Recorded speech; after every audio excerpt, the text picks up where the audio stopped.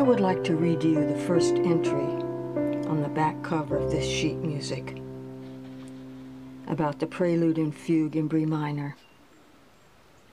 Quote, every pianist should own and study the facsimile of Bach's autograph manuscript of the organ Preludium and Fugue in B minor with Arthur Briske's piano transcription opposite, page by page and bar by bar.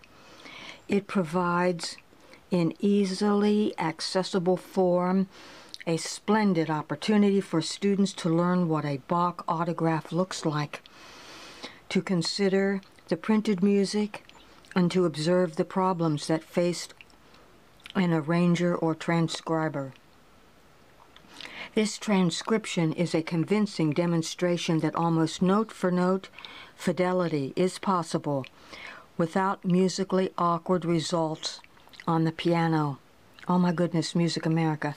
Well, there's much to be learned from this back cover. And, of course, some of this information is available online. Go to the internet. That was then and now is now.